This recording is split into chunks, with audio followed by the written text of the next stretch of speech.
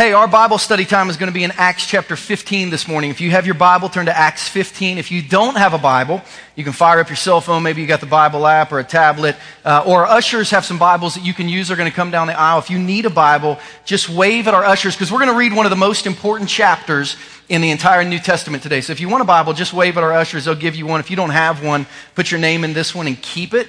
We've given away more than 1,000 Bibles since our church started just like this. So we would love for you to have one because in Acts chapter 15, we come to one of the pinnacle moments in the entire New Testament. And let me say this to kind of get your attention and set the tone for this morning. If you are a Christian, and probably not everyone in this room today is a Christian, and that's fine. We have I'm sure a lot of people every Sunday who are not Christians who come to our church just kind of trying to figure out what this thing's all about, or maybe a parent makes them come, or maybe a friend makes them come, or a spouse or potential spouse makes them come.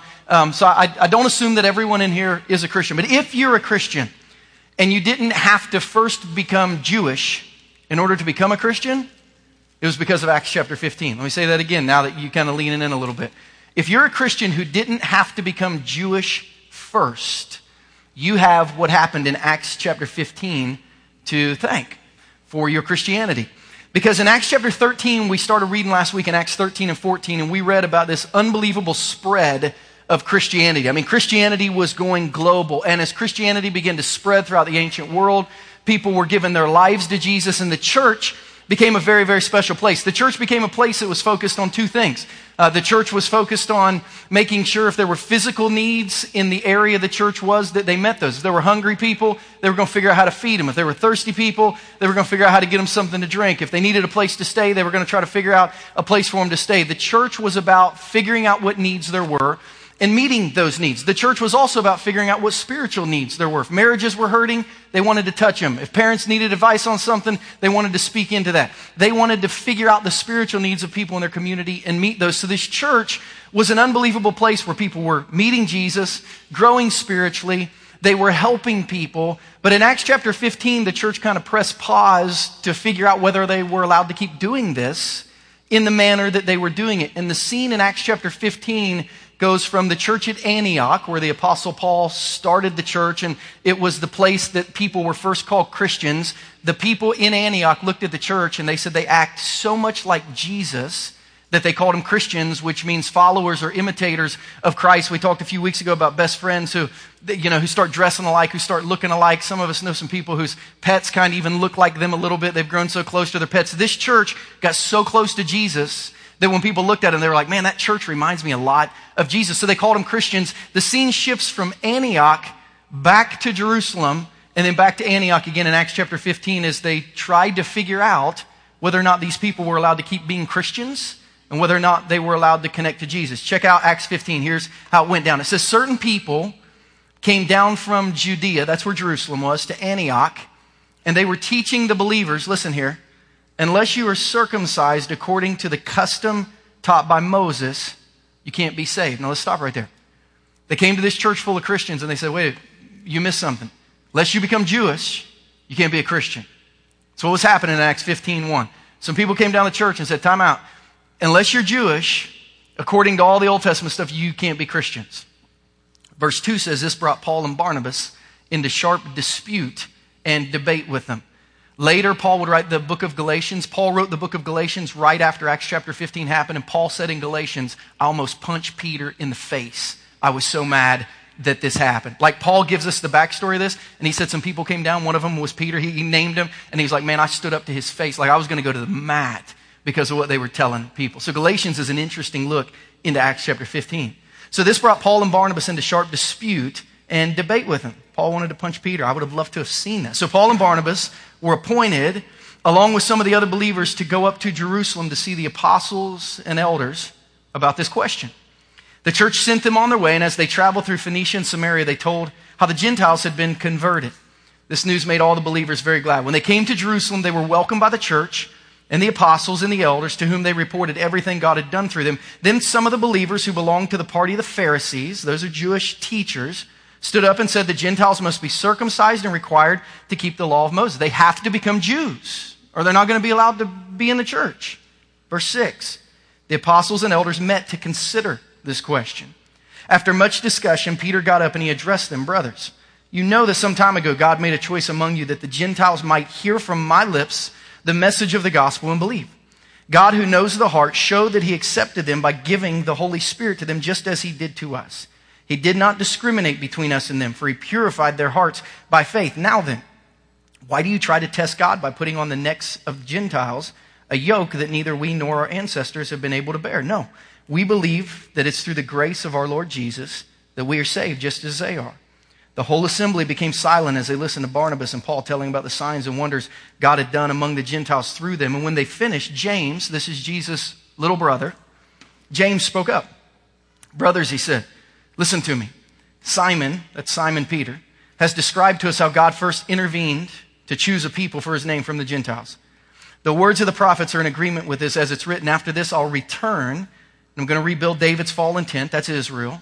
Its ruins I'll rebuild, I'll restore it. Why? So that the rest of mankind may seek the Lord, even all the Gentiles who bear my name, says the Lord, who does these things known from long ago. It is my judgment, therefore, listen, that we should not make it difficult for the Gentiles who are turning to God. Now I want to stop right there. Because in Acts 15:19, we find a verse that has made it easy for you and I to connect to God through Jesus. Because up until James, Jesus' oldest little brother, spoke up and said, listen, we got to do away with this nonsense or no one is going to be able to come to Jesus. Up until James said, this is going to be the way we do things, who knows what would have been required for us to connect to Jesus and become a Christian. But we know what the Gentile problem was. The Gentiles were asking the question in Acts 15, what do I have to do to turn to God? I would like to connect to God in a way that's real, in a way that's relational. What do I have to do to connect to God? And the teachers were teaching them, verse 2, they said you have to model ethnic Judaism first. You get to become Jewish like in your culture.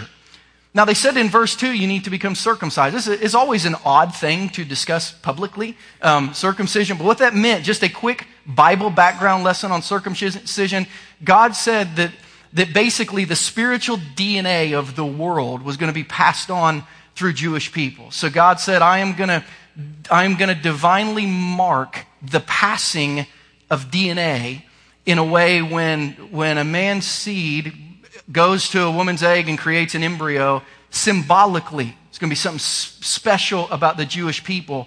They're going to carry some spiritual DNA in them symbolically. That's what that's going to mean, is that I am blessing this people in their genetic DNA so that they might tell the world about me. And the Jews said, if you're going to become a Christian, you gotta do that first. And it's like, that would have been an odd class to take in church. It's like, hey, everyone who wants to join the church, there's a medical room in the back, and, we'll see you when you're done. Like, I don't know that I want to be a Christian today. So they wanted them to model ethnic Judaism, but then they wanted them to model, verse 5, religious Judaism. They said, if you're going to become a Christian, you have to keep all the requirements of the Old Testament. The Apostle Peter got up and said, hang on, time out. You're asking them to do something in order to become a Christian that no person on planet Earth has ever been able to do. Peter's like, I failed in being perfect before God. You failed in being perfect before God. Our fathers and our ancestors failed in being perfect before God. Yet we're going to tell everyone else who ever comes that until you can become perfect before God, you can't connect to Christ. Basically, these Jews were saying, become perfect in God's eyes, then you can become a Christian. Peter said, that cannot be the message of the church. The church's message can't be, if you're willing to become perfect, you can become a Christian. That can't be the message of the church. And basically, one of the most important conversations in the Bible begins to take place as they wrestle through this issue. Acts 15 teaches us some of the greatest spiritual truth in the entire Bible about what it means to really turn to God and live for God. And the whole basis of it is Acts 15:19, where James says we can't make it difficult for people to come to Jesus. We've got to remove obstacles that stand in the way of people coming to Jesus. And what they did is they basically made 3 key decisions.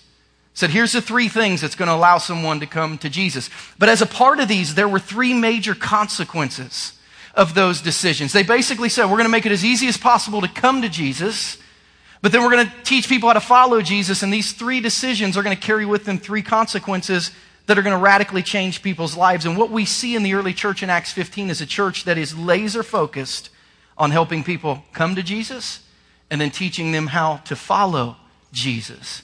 But the overriding message is, let's not make this difficult. Let's get Jesus into the hands of the world. So the first message that we want to learn in Acts chapter 15 is don't make coming to Jesus difficult.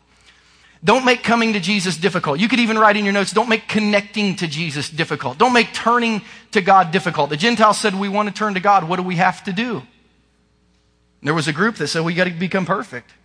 If you want to be a Christian, you have to do all these things right. And you have to literally change your culture in your ethnicity. You have to lean into a different culture and ethnicity than you've ever really lived before.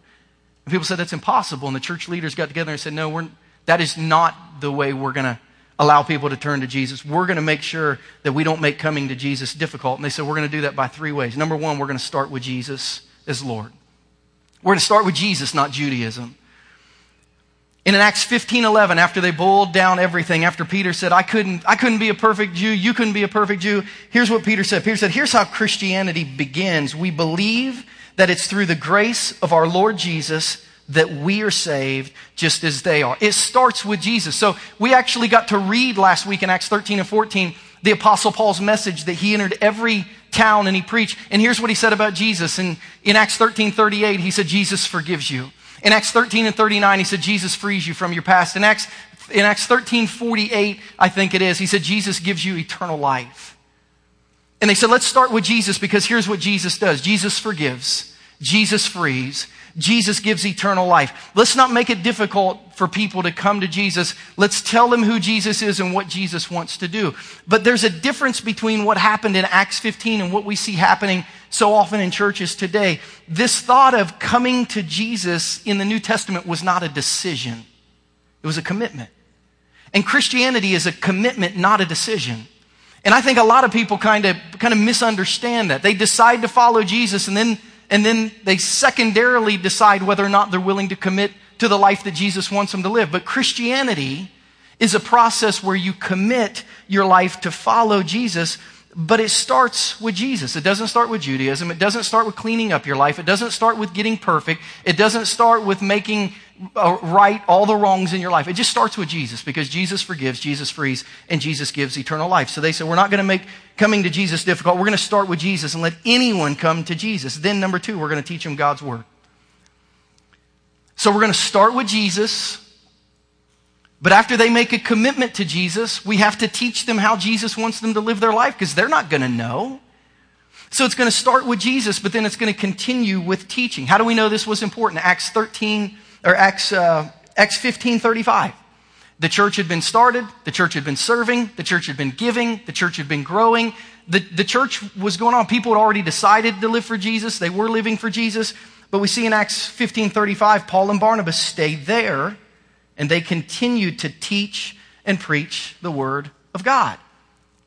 Because once you decide to follow Jesus, you have to learn what that looks like and how that works and how you're supposed to live your life. So they started with Jesus, then they taught God's word.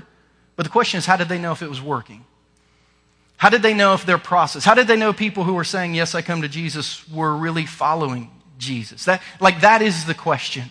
I've done a summer full of youth ministry. I've done youth camps this summer in Florida, in Georgia, in Texas. I preached to students, almost 2,000 students from 52 churches in 19 states, and we saw God move in incredible ways.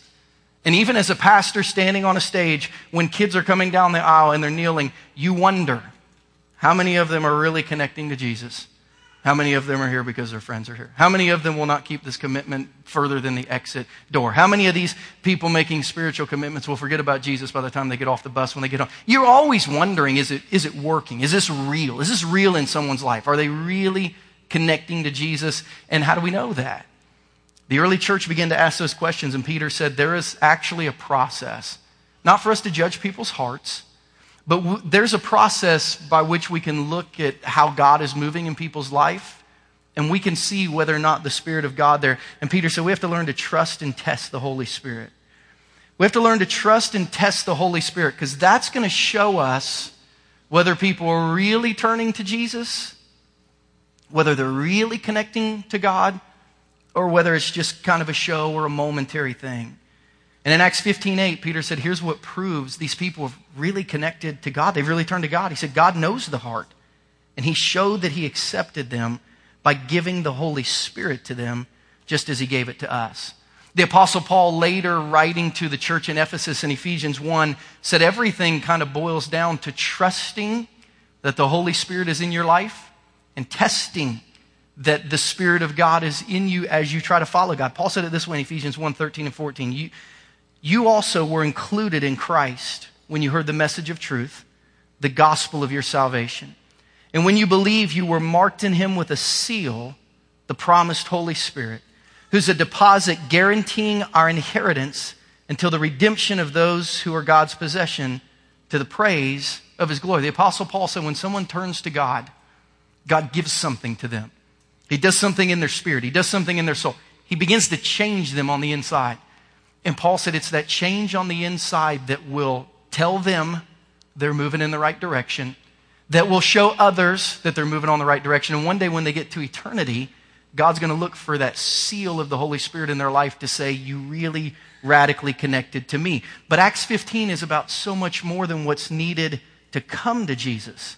There's also a large amount of information on what's needed to follow Jesus. And I want to be honest with you today. I think I'm going to challenge some of you.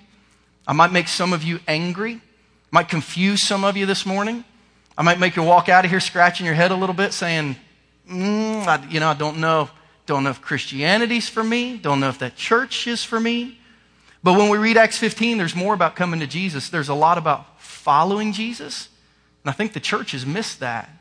I think a lot of churches today say, come to Jesus, he forgives, he frees, he gives you eternal life, and then we stop right there. It's all about coming to Jesus and not following Jesus. But Acts chapter 15 is about following Jesus. And we can't make it difficult to come to Jesus, but listen, as a church, we can't allow following Jesus to become diluted. We can't just make up what it means to be a Christian. We can't just make up the rules once we come to Jesus of how we're going to follow Jesus. And in Acts 15, we get a clear message that you can't make coming to Jesus difficult. But there's a clear message that you can't allow following Jesus to become diluted. So the dictionary defines this word diluted as making something weaker in force, content, or value by modifying it or adding other elements to it. And I think there are some people who claim to have come to Jesus who have kind of changed what it means to follow Jesus, and I think they've actually lost the value of Jesus in their life, or they've never had the value of Jesus in their life. Because as we go through life, we're going to realize, and I think the church is maybe realizing there's a bit of a crisis. Coming to Jesus is only half the story. And we're trying to figure out what following Jesus looks like. And let me say this. Figuring out how to follow Jesus lasts a lifetime. It's a journey. That's why we call this church what we call it. Because I don't believe anyone in this room has figured out how to follow Jesus to the best of their ability yet. None of us in here will perfect following Jesus in this lifetime. We're just on a journey that one day we'll get right in eternity. But this part of lifelong Christianity, following Jesus, we can't let it become diluted. We got to go back to Acts chapter 15 and say, what does the Bible say about following Jesus? And guess what? It says the same thing about following Jesus that it says about coming to Jesus. But if you change the emphasis of what words you're looking at, it changes everything. Look at number 1 again. So how do we come to Jesus? We say we start with Jesus as Lord. Okay, how do we follow Jesus? We start with Jesus as Lord. But I changed the word. You filled in the blank there because I need your focus now to be on the word Lord, not start, and not Jesus. Because in Acts 15:11, Peter said the first step of coming to Jesus is also the first step of following Jesus. I want you to look at Acts 15:11 because I'm going to have you say a word out loud. So have your Bibles open and be looking at it. Peter said, we believe it is through the grace of our, what's the word there? One more time. We believe that it's through the grace of our Lord Jesus that we are saved. Do you know that the best English word to convey the meaning of the term Lord is master? It's an uncomfortable word. We sing the word Lord. We just sang the word Lord. I was counting this out. I think we said the word Lord in almost every worship song this morning. Kind of proclaimed it loudly. We see it as a spiritual word. We hear it as a religious term, and it is. But the best definition for the word Lord is the word master. So let me ask you a question as we try to learn how to follow Jesus. Is Jesus really in charge of your life? And does he have the final say on everything? Is Jesus your master? And will you do whatever he tells you to do? Because Peter said Christianity starts with our master, Jesus. Have you even contemplated this as you follow Jesus? Or would you follow Jesus as a master? Would you do anything Jesus tells you to do? Would you believe anything Jesus tells you to believe? Would you change your beliefs if Jesus says the way you believe is wrong and this is the way you need to believe now?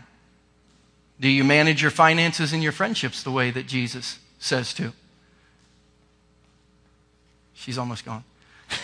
Sorry, I just saw y'all listening as she was going. Will you forgive someone who's hurt you because Jesus says to? Like, I want you to think about this for a minute. Is Jesus really master? Because we live in an American culture that says, I don't have a master. I mean, we live in a culture that says, I am my boss. Nobody tells me what to do. I may work for somebody who's my employer, but I am in charge of my life. Are you in charge of your life, or is Jesus in charge of your life? The Apostle Paul in 2 Timothy, let me take it a step further for you, because Paul, teaching a young man, Timothy, who he was trying to teach how to really live for Jesus, said, here's how you need to understand your relationship with God. In 2 Timothy 2, 3, and 4, Paul said to Timothy, who was now really mature in his faith, this isn't like Christianity 101, it's kind of next level stuff. But Paul said, join with me in suffering like a good soldier of Christ Jesus. Because no one serving as a soldier gets entangled in civilian affairs, but he rather tries to please his commanding officer. Now, I've never been to basic training. I didn't serve in the military. I saw Full Metal Jackets. I know a little bit of what that might have been like. I've seen some movies about military stuff. But I just can't imagine your drill instructor coming to your bunk at 5 a.m. and telling you to get up, and you saying, I don't think I'm going to do it today. I just can't imagine that would work well. I can't imagine your drill instructor saying, wear brown today. And you say, I think I'm going to do blue. I can't imagine that you'd be allowed to stay in that army very long. There's a lot of people who follow Jesus, and when Jesus says, you know what, you're wrong about this, you need to do this, we say, you know what, I don't think so. I think I'm going to stay just the way I am. And we come to Jesus, but we don't follow Jesus. Maybe Luke chapter 3 gives us the best picture of what Christianity should look like as we're moving towards this process of making Jesus master. In Luke chapter 3, John the Baptist is baptizing people. People are coming to him because their heart has been changed and they want to connect to God in a powerful way.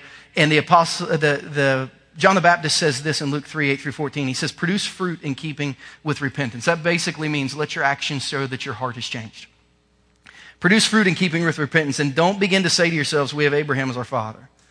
For I tell you that out of these stones God can raise up children for Abraham. The axe is already at the root of the trees, and every tree that doesn't produce good fruit will be cut down and thrown into the fire. Watch this in verse 10. What should we do then? The crowd asked. John answered, anyone who has 2 shirts should share with one who has none, and everyone who has food should do the same. Even the tax collectors came to be baptized. Teacher, they asked. Look at their question. What should we do? Don't collect any more than you're required to, he told them. Then some soldiers asked him, look at the question. What should we do?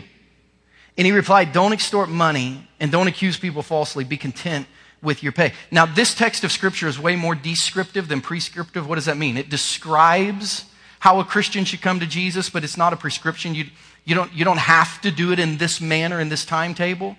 But the description of someone who makes Jesus master is this: on everything in life, every issue of life, every opinion of life, they say, Jesus, what should I believe? How should I respond? How should I act? They are people who go to their master for everything. And what we learn in Scripture is Jesus works really patiently with people as we try to figure things out spiritually. But Jesus doesn't work part-time. Jesus is patient with us as we follow, but he doesn't work part-time, which means we can't check in and check out spiritually. On this issue, I like Jesus. On this issue, I don't like Jesus. I had someone say to me the other day that I was in some dialogue with, walking in through some things of Scripture. They said, I love Jesus, but I'm not going to let a 2,000-year-old book tell me how to live. And I said, then how can you let a 2,000-year-old Savior forgive your sins? Like, you can't just pick and choose which parts of it you want to follow. And most of us we want Jesus to work the first shift of our life.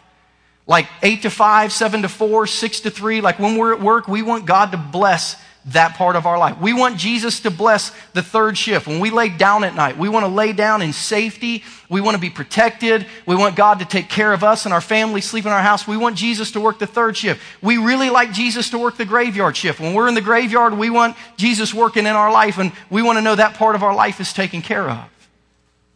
But do we really want Jesus to be our master full time? Because the fact is, I've heard it said this way, Jesus is Lord of all, or he's not Lord at all. Like he is master of everything or nothing. That's what master means. And if you're not open to allowing Jesus to become master, you are not following the Jesus of the Bible. Danielle and I did a wedding. The chairman of our elders, Jeff Roberts, who's back from Texas, welcome. His son got married in Longview, Texas, in a beautiful vineyard on about 100-degree day, Friday evening. And Danielle and I were down there doing the wedding. And on the way back, we were going to Dallas. And Dallas has grown so fast. Like there is way more, they're behind the curve on all their construction. So like there's new roads, new exits, new highways. They've got more new stuff than old stuff. And a lot of the GPS doesn't line up well in Dallas.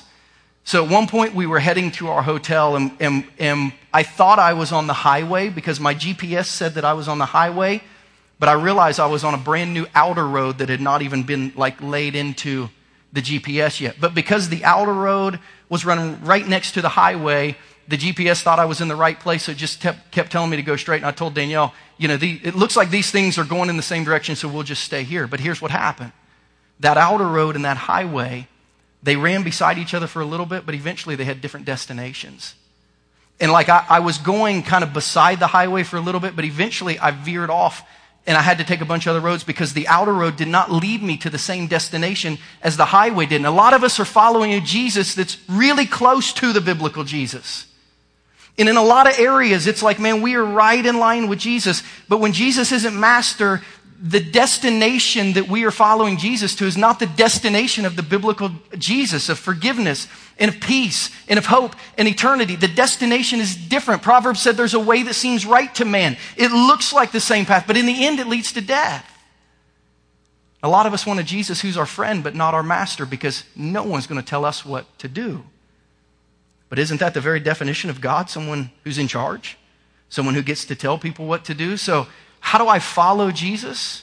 I start with Jesus as Lord. I start with Jesus as Master. How do I follow Jesus? Secondly, I teach God's Word.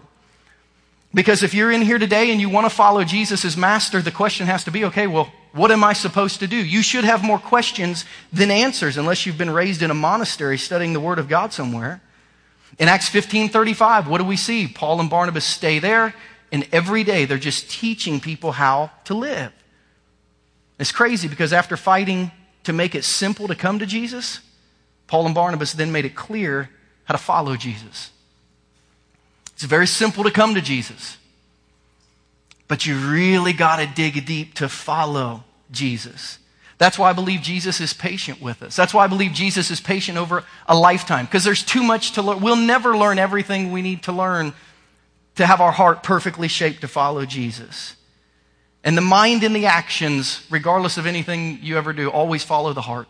It's your heart that wants to start working out. Your mind creates a plan, then you have to do it. It's your heart that decides, man, I need to lose weight. Then you create a plan, then you do it. It's your heart that decides, man, I need to repair this relationship. Then you figure out your actions. So our heart comes to Jesus, and then our mind and actions figure out how to follow Jesus well. And in Galatians 5, we see powerful, powerful teaching. Again, that Paul wrote right after Acts chapter 15, because let me tell you what was happening in the churches of Galatia. Paul wrote a church to the book of Galatians, and he said, I just went to bat for you. He had just returned from Jerusalem, according to Galatians 1 and 2. He said, I just got back from Jerusalem, and I fought for you. I just got back from Jerusalem, and I did everything in my power for them to recognize that I removed all the obstacles that you had in your way of coming to Jesus. I fought to make it simple for you to come to Jesus. And he said, but you are not fighting to follow Jesus. And you've took the simplicity of salvation and you've applied it to Christianity. And he said, you are showing that you don't even care about Jesus. You've come to Jesus, but you're not following Jesus. He said you got to get it together. Here's how it sounds in Galatians 5:13 through Galatians 6:2. He said, you, my brothers and sisters, were called to be free. He basically said, I made sure you didn't have to follow all the tenets of Judaism to follow Jesus. You're called to be free. But don't use your freedom to indulge the flesh. Rather, serve one another humbly in love, for the entire law is fulfilled in keeping this one command. Love your neighbor as yourself. If you bite and devour each other, watch out or you're going to be destroyed by each other. So I say, walk by the Spirit, and you won't gratify the desires of the flesh. For the flesh desires what's contrary to the Spirit, and the Spirit what's contrary to the flesh, and they're in conflict with each other, so that you don't do whatever you want. But if you're led by the Spirit, you're not under the law. Then he said the acts of the flesh are obvious. He just throws some out. Sexual immorality, impurity, debauchery, idolatry, witchcraft, hatred, discord, jealousy, fits of rage, selfish ambition, dissensions, factions, envy, drunkenness, orgies, and the like. All those things are bad. He said, I warn you, as I did before, that those who live like this are not going to inherit the kingdom of God. But the fruit of the Spirit is love, joy, peace, forbearance. That means patience, kindness, goodness, faithfulness, gentleness, and self-control. Against such things there's no law. Those who belong to Christ Jesus have crucified the flesh with its passions and its desires. Since we live by the Spirit, let us keep in step with the Spirit. And let us not become conceited, provoking and envying each other. Brothers and sisters, if someone's caught in a sin, you who live by the Spirit should restore that person gently, but watch yourselves, or you also may be tempted. Carry each other's burdens, and in this way you'll fulfill the law of Christ. The Apostle Paul said, listen, you've come to Jesus. And he said, now you got a problem. Inside you, you've got this spirit that wants to make Jesus master. And you've got this flesh that is not going to give up control. And he said, every day you're fighting this battle. Is Jesus in charge or am I in charge? Is what Jesus says right or what I believe right? Is what the Bible tells me about this issue what I should believe or what I've been raised to believe? You've got this issue between the spirit that's in you, the flesh you've always carried. And he said, every day they are like knocking heads like crazy. And he said, you have to decide every day whether or not you're going to let the Spirit be master or whether you're going to be in charge. And Paul said, that's why we're teaching you all these things, so you can learn what is right and do what is right. But there's a problem that I see and that I feel, a tension that I see and feel within the church. And it's this. It's clear how to follow Jesus. However, unless we accept the authority of Jesus, we won't accept the teaching of Scripture. Like, unless we believe that Jesus is really master, we really don't care what he says about anything.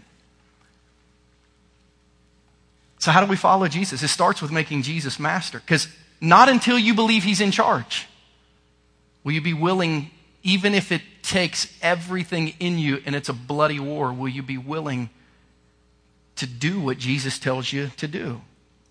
Because it's the teaching of God's word in the position of God in our life. Like, it's the teaching of God's word as God that shows us how to live and walk with him. Yet many people don't see this as God's word. You see, it's kind of a guidebook, that's filled with some good suggestions. God doesn't make suggestions. He's God. He gives commands. That's what God does. And if he's really God, he's allowed to do that. If he's really master, he's allowed to do that. It's why it's such a massive responsibility to teach God's word clearly and fully. Because if you have Christians that are willing to accept Jesus as master and they're willing to accept God's word as authority, and you kind of mess around with God's word, you're messing around with somebody's fundamental beliefs of who they are and how they should act in life and what they should believe in life.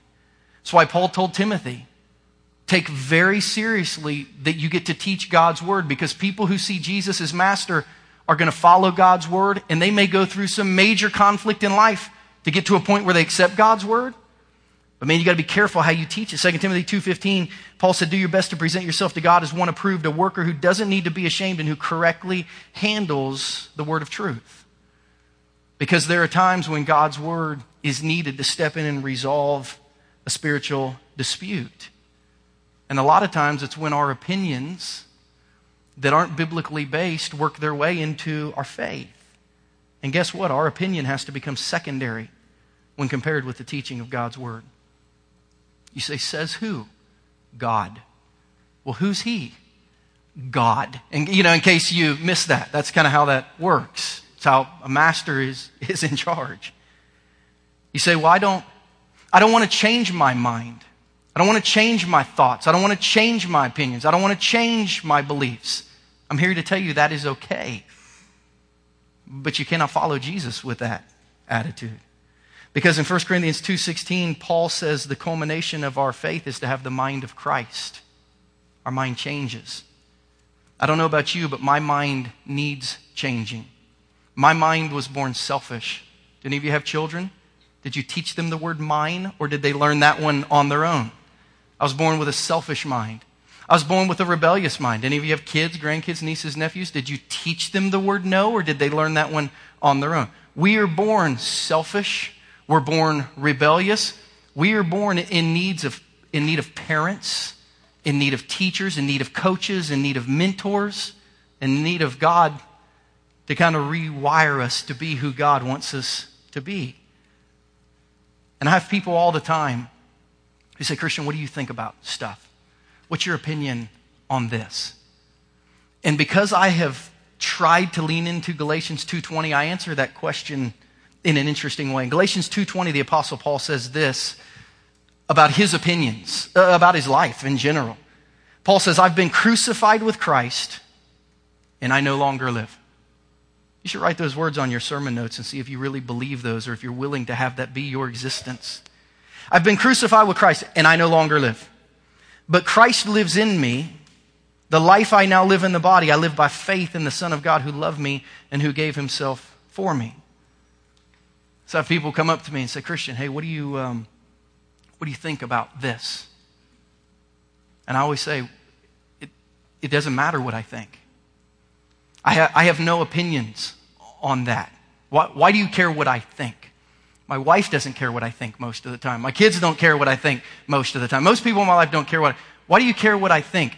And I tell them, when I came to Jesus as master, I learned that one of the requirements of that is that all of my thoughts and opinions I had to give away so that I could start following all his thoughts and opinions. So your question to me as pastor is the wrong question.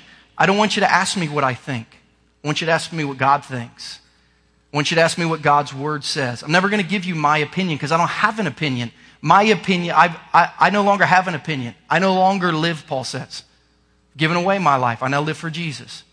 I can tell you Jesus' opinion based on the word of God of what he says. I can tell you what Jesus thinks based on the word of God and what he says. So, Christian, what if Jesus thinks something, or Jesus wants me to think differently than the way I've always thought? You got to work through that. And I love how gentle Paul was when he wrote to the church in Philippians. He talked to them about this process of spiritual maturity and about giving all of your life for all of Jesus's.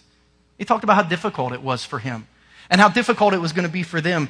And in Philippians 3:15, he said this. He said, all of us then who are mature, we should take such a view of things. And if on some point you think differently, God will make that clear. Paul wasn't worried about always having to argue and defend anything and everything to anybody. Paul just said this: if you're really following Jesus, if you've really made him master, just wrestle through the stuff. Figure it out. God will show you. Just keep wrestling through stuff. God will show you. But this is where we get back to step number 3 of coming to Jesus and following you. You got to trust and test the Holy Spirit. You've got to trust and test the Holy Spirit. Well, Christian, how do as I wrestle through these things, Christian, as I find myself disagreeing with God, Christian, as I find myself not liking God today because of what I've just learned, as I found myself trying to figure out if what you've said about Christianity is real, whether or not I want to be a Christian, what do I do? Wrestle through it? Well, how am I going to know what that means? You trust and you test the Holy Spirit. How's that work? Let me show you. Acts 15:8, they're trying to figure out this process. And Peter said the answer is very simple. Listen, God knows the heart. God knows people's hearts. God knows your heart. And he shows who accepts him by giving the Holy Spirit to them. So as Christians, when we begin to exhibit a spirit that recognizes Jesus as master, recognizes Jesus as a spiritual authority, this spiritual trust begins to develop in our hearts even when we struggle to embrace things, there's this thought of, I'm not really sure about that. I don't really like that. But something inside me tells me I can trust God. Listen, folks, you can trust Jesus. If Jesus were alive today, you would want him to be your neighbor. You can trust Jesus. If Jesus was looking to marry someone today, you would want your daughter to marry Jesus. You can trust Jesus. If you had to pick one person to play on your kickball team, you can trust Jesus. Like, if you could pick one person to be president over anything, you can trust Jesus. If you had to sit down and have a hard conversation with anyone, you would want it to be Jesus. You can trust Jesus. And we see as we learn to trust Jesus, we learn to wrestle, we learn to struggle, we learn to exist in tension, but we learn, I don't have all this figured out, but I just believe if that's the way Jesus wants it, if that's what Jesus says, I just have to trust he knows better than I do. Because I just trust Jesus. In 1 John 4, 1 through 3, the Apostle John is writing about this instance of how do we know people who are really following Jesus versus those who are not. And John says, dear friends, don't believe every spirit, but test the spirits to see whether they're from God, because many false prophets have gone into the world. This is how you can recognize the Spirit of God. Every spirit that acknowledges that Jesus Christ has come in the flesh is from God. But every spirit that doesn't acknowledge Jesus is not from God. This is the spirit of the Antichrist, which you have heard is coming and even now is in the world. John said, here's the spirit of Antichrist, people who recognize Jesus but not as God. Oh, I love Jesus, but I am not going to let him tell me what to do. I love Jesus, but he is not my master. I love Jesus, and I know what he says here, but I disagree with him. John says that's the spirit of Antichrist. You can tell people who really follow Jesus because they say, I love Jesus, and my spirit trusts Jesus. I may not like what he has to say.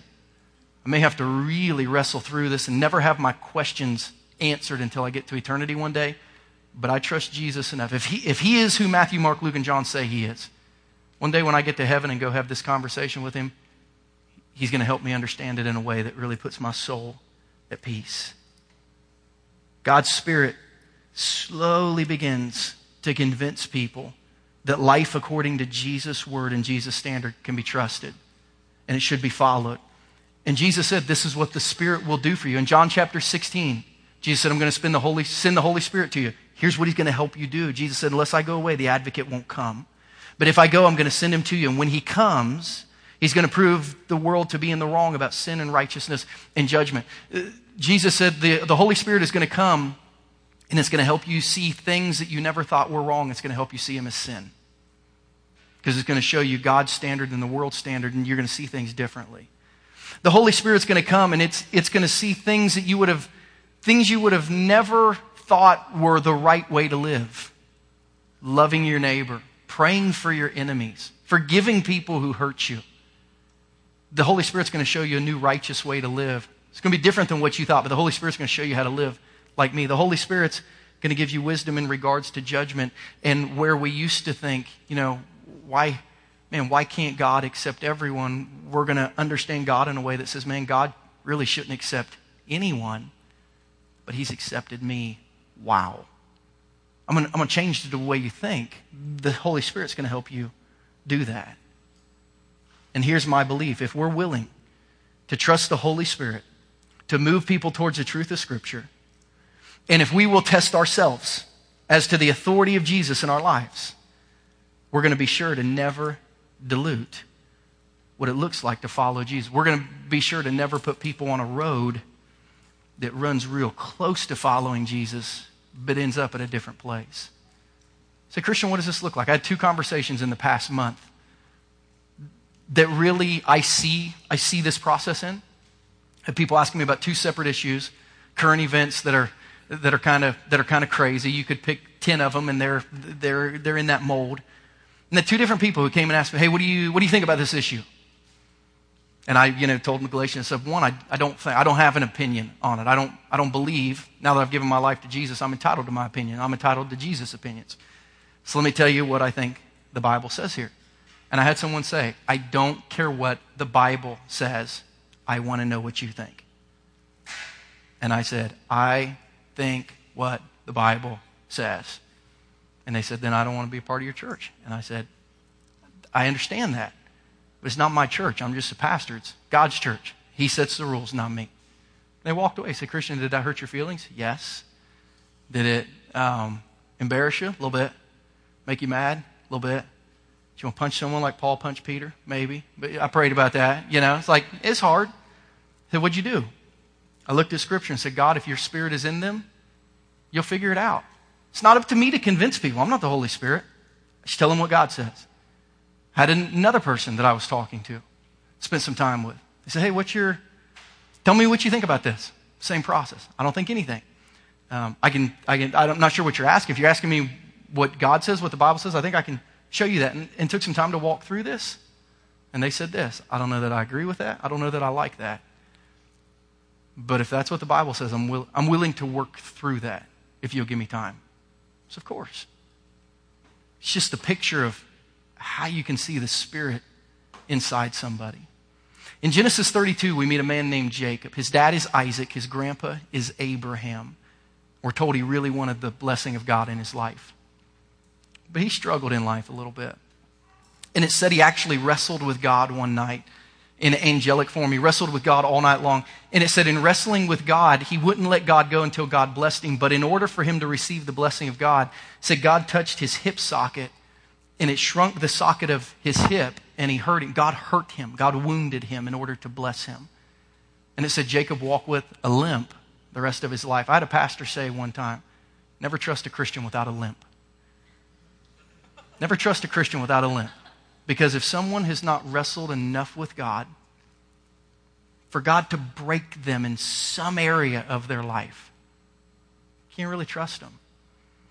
As I look at what it takes to come to Jesus and what it takes to follow Jesus, I pray that our church develops a limp in our community. I pray that we wrestle through these issues so much so that people in our church that would like to put obstacles in the way of people coming to Jesus, God would break them. And all of your preconceptions of what it takes for someone to become a Christian, I pray that God breaks you and that He breaks our church. And that we'll be known as a city and a place that makes it easy to come to Jesus because God doesn't want it difficult to come to Jesus. And I pray we limp in that way, that we are known as a place where it's easy to come to Jesus. But I also pray that we spend so much time wrestling with God that those in our church who would like to come to Jesus without following Jesus as master, that He would break you. And that He would wound you in such a way that your spirit would break so that it would align with God's Spirit. And you might limp a little bit. And you might be different forever, but that we would be willing to be a church that took some shots in our community because we were unwilling to dilute the Word of God and say anybody can follow Jesus anyway. It doesn't really matter. That's not what the Bible says. So I pray that our church is a wrestling church. I pray that our church is a limping church. I pray that our church is a church that will ask every question to remove every obstacle that anyone has to come to Jesus. And I pray that our church is a wrestling church that will dig in and will refuse to let the Word of God be diluted, but we will consistently divide what Scripture says and say Jesus is master, His Word has authority, and this is the way He said to go. And I may be tired of wrestling, so I may need to tag out. You might have to wrestle for a little bit. We're not going to quit till we've wrestled through it. But we're going to let Jesus be God. We're going to let Scripture have authority. And we're going to keep moving forward. I believe if we do that, we'll see people far from God in our community become passionate Christians who, living for Jesus, make a difference in the world. Let's pray together.